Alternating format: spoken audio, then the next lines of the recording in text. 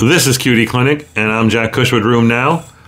RA QD Clinic is brought to you by our campaign on RA, Hard Decisions in RA.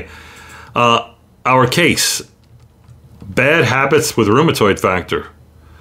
A 57-year-old woman has 8 months of joint pain, swelling, and stiffness in her hands. She finally goes to see her primary care doctor.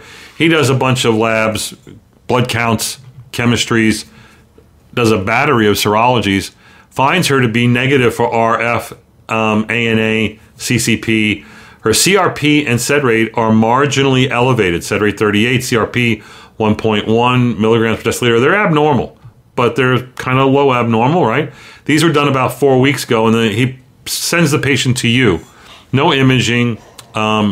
He didn't start any therapy. When you see the patient, there's synovitis in both wrists, and in a few MCPs and PIPs. Ankles are tender. When you see this patient, are you diagnosing RA? Patient seronegative, but has otherwise the criteria. Do you repeat the rheumatoid factor and the CCP, or God forbid, the ANA? And why would you or why would you not? So I'm not a big believer in repeat serologies. If it was negative, it's always going to be negative. If it's positive, it's always going to be positive. But, you could say there's only 8 months of disease activity. We do know that people with 6 months or less of RA symptoms, they'll only be about 40 to 60% RF positive, whereas long-standing established RA is over 75% RF positive. So maybe they turn seropositive, and that's your evidence. That's good. I think that's fine. I'll do rheumatoid factor and CCP and an X-ray as an initial staging procedure. And I think that you'll find that that's probably the smart thing to do. Whether you do it repeatedly is, I think, really suspect. There's a recent study from EULAR, Dan Alitaja's group, showed that if you did repeated rheumatoid factors, they didn't talk about CCP. If you did repeated rheumatoid factors, you find that some patients with RA will drop their rheumatoid factor by 50% or more, or become seronegative. And I find that actually surprising, but they have the data that showed that.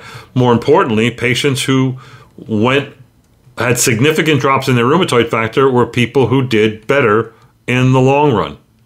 Now, this is contrary to what I would teach and what I've been taught, that you don't need to do repeated serologies. There's no point in doing that.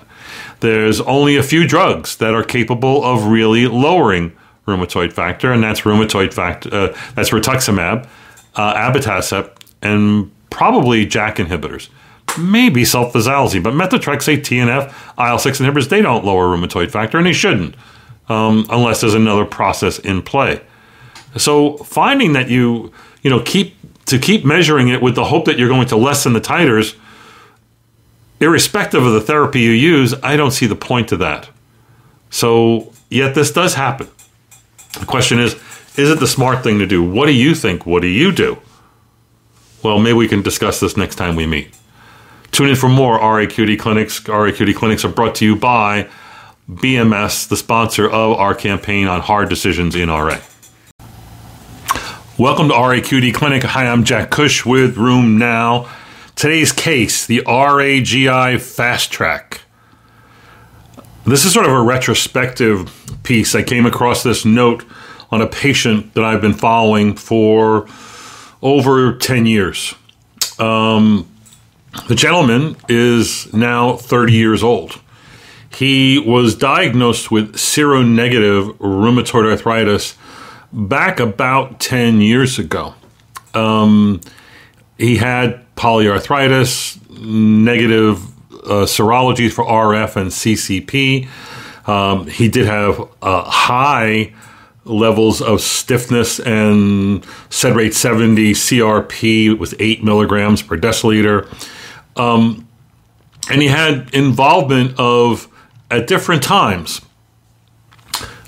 hips, knees, ankles, wrists, and usually at any one time, 2 to 4 joints active.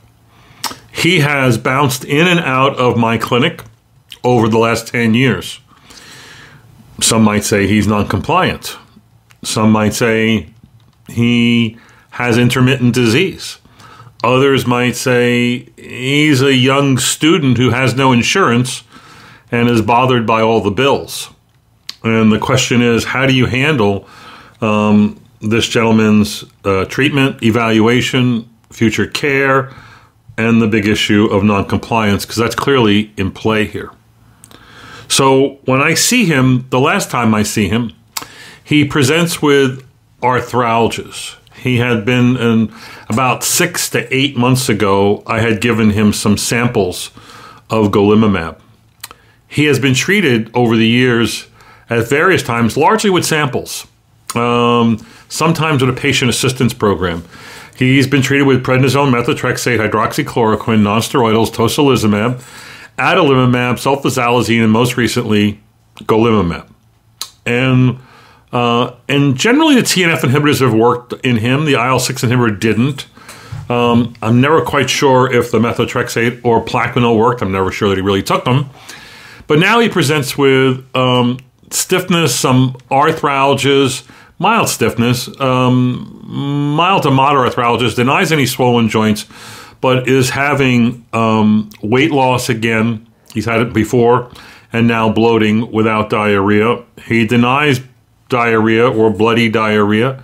I have previously suspected him of having colitis. That was occult and the cause for his arthritis. And the question is, what are we going to do now? We're just going to refill his golimumab. We're going to read him the Riot Act about coming to clinic. I've told him many times in the past, you're not my patient unless you come every 3 months. I'm not going to, if you have no money, I don't care.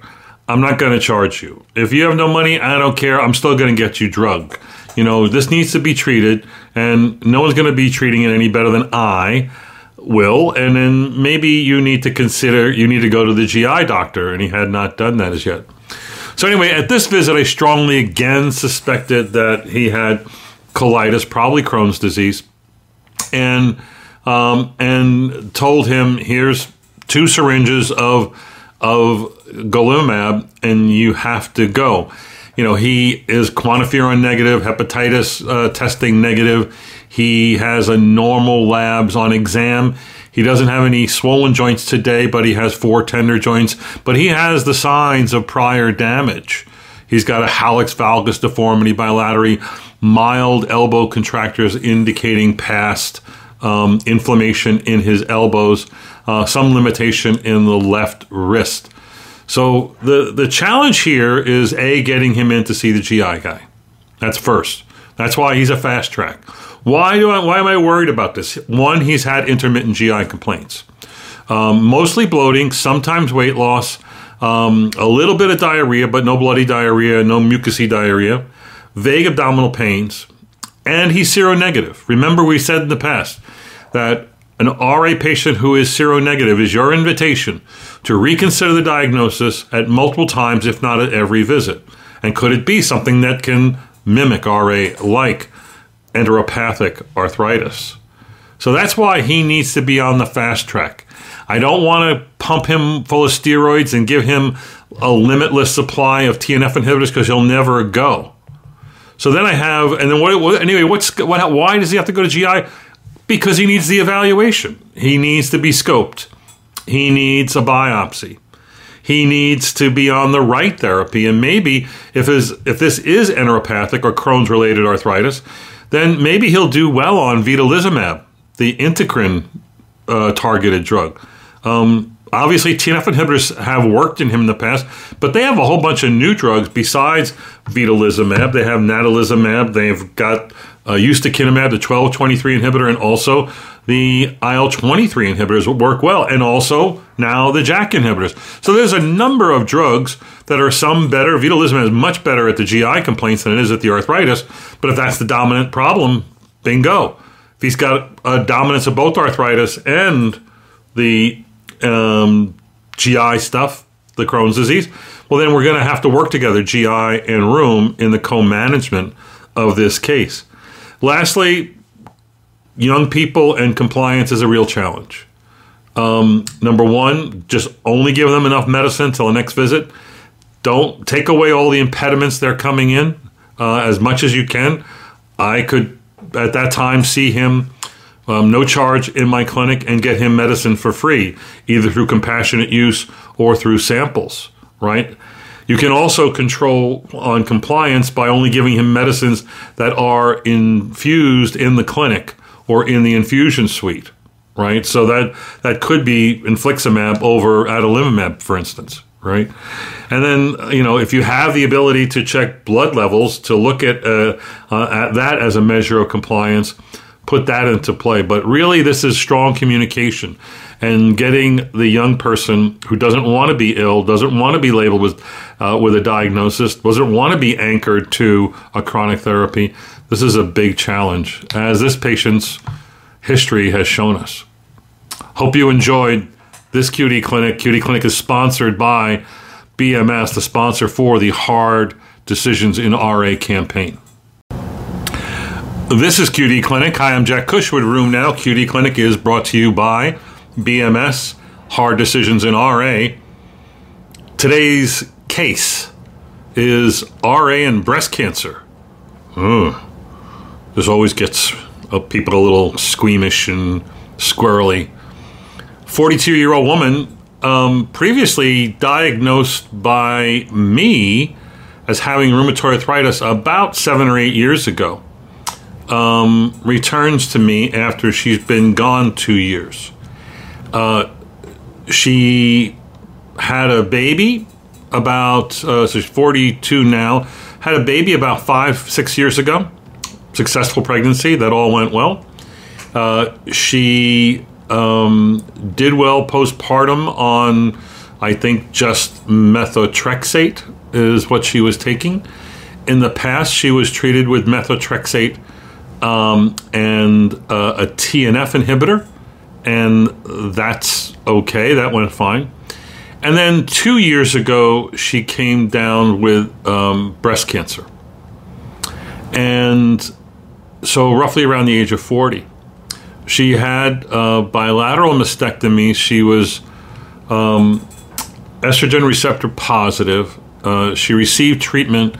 She stopped her RA medicines, fell off the rheumatologist map and schedule, was managed by the oncologist with paclitaxel, doxorubicin, cyclophosphamide, even had radiation therapy for 5 weeks.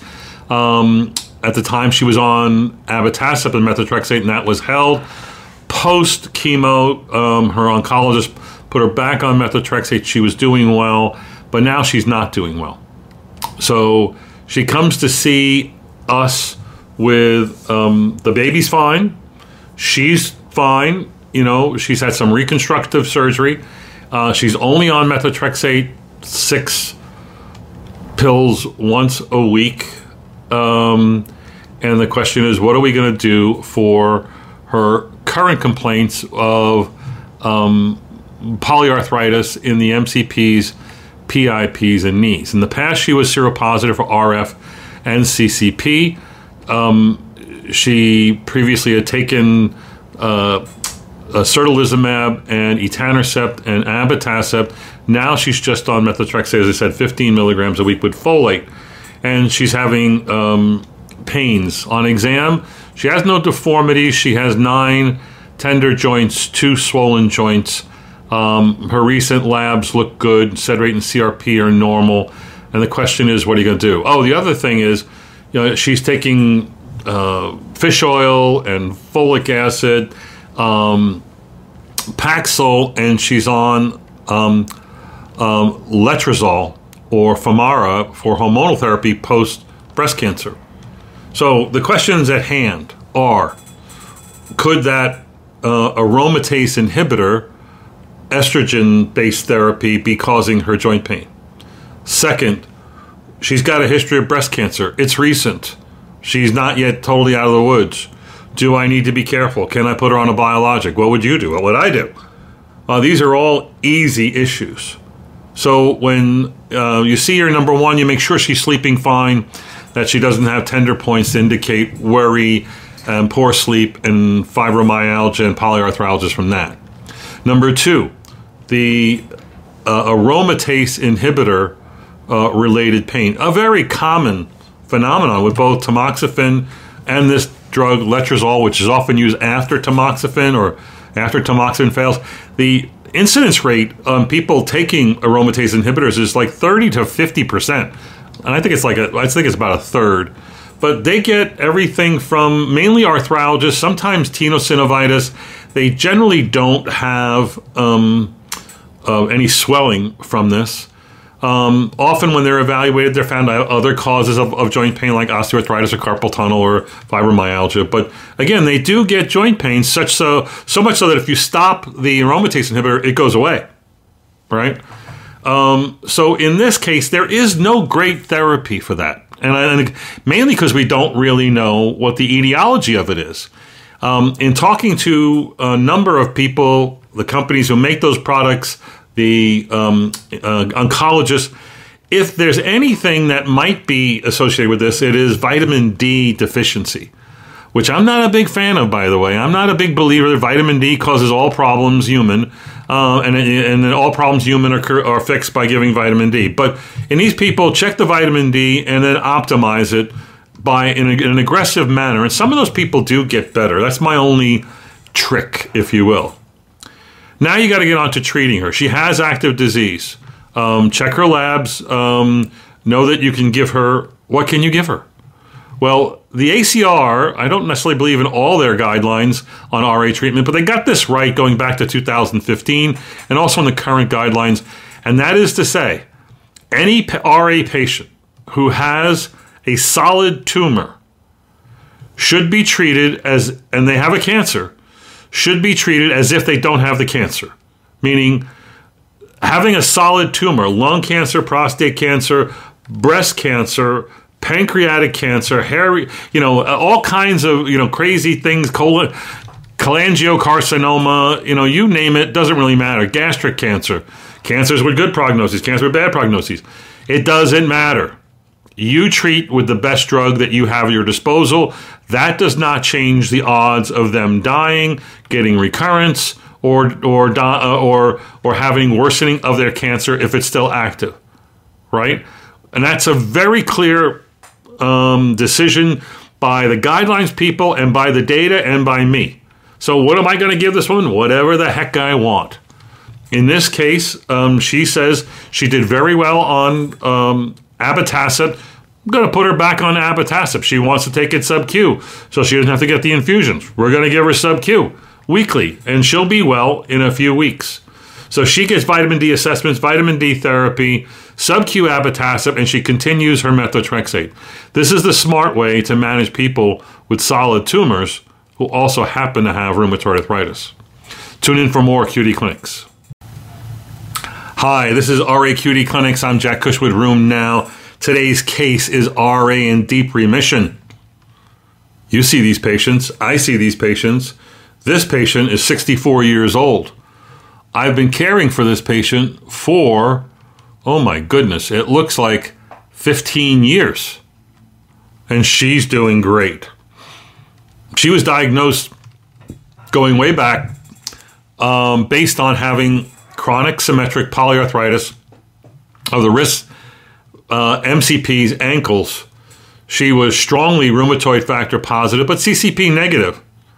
At the onset, she had carpal tunnel syndrome, which brought her to her family doctor, then to the rheumatologist, and then hence the diagnosis with me.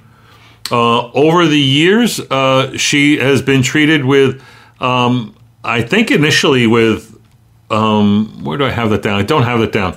I'm pretty sure she was on sulfasalazine in the beginning when I got her, and then I put her on methotrexate, and then later, she, after 2003 or 4, she went on adalimumab. Today, she's taking celecoxib once or twice a day as needed, and she's on the adalimumab every 2 weeks. Like the last 6, 7, 29 visits, she has no complaints, says she's doing very good, denies any morning stiffness, has no sleep problems.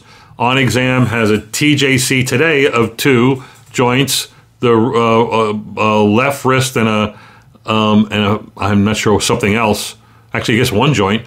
and then no swollen joints, and her CDAI score is 2.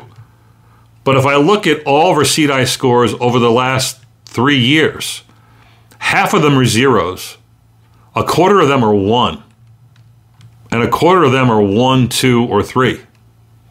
So this patient, by CDAI, is in deep remission. She always has normal labs. Her main health problem is she's 200 pounds and overweight for her size. She has, few little other problems like diverticulosis in the past. She takes thyroid medicine.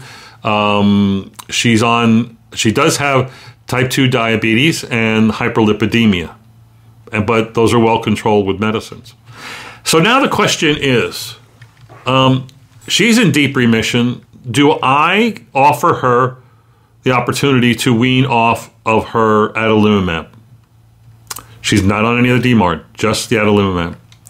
You may have heard me say during one of the Tuesday night rheumatology sessions this week that I never encourage de-escalation or dose reduction or stopping. Never.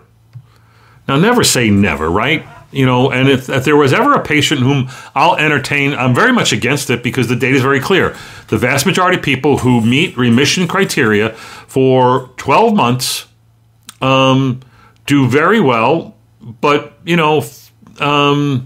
turns out that 30 to 50% will flare, and that most of them will recapture if you put them back on therapy. So my point is, why even chance it? People who, in these studies where they follow them and they're in deep remission and they follow them over another year, they show that 15 to 30% of those people who have no change in their medicine still get flares.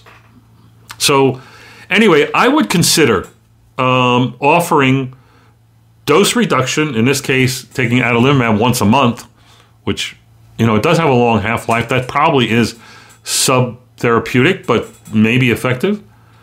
Or after doing that for 2 or 3 months or 4 months, stopping the drug. Why would I do that, given what I just said? One, my rules would be deep remission. A dash 28 score of like 2.2 or less, or a CDAI score of 0 or 1 for a year. But then the most important part is no other good reason for them to have pain.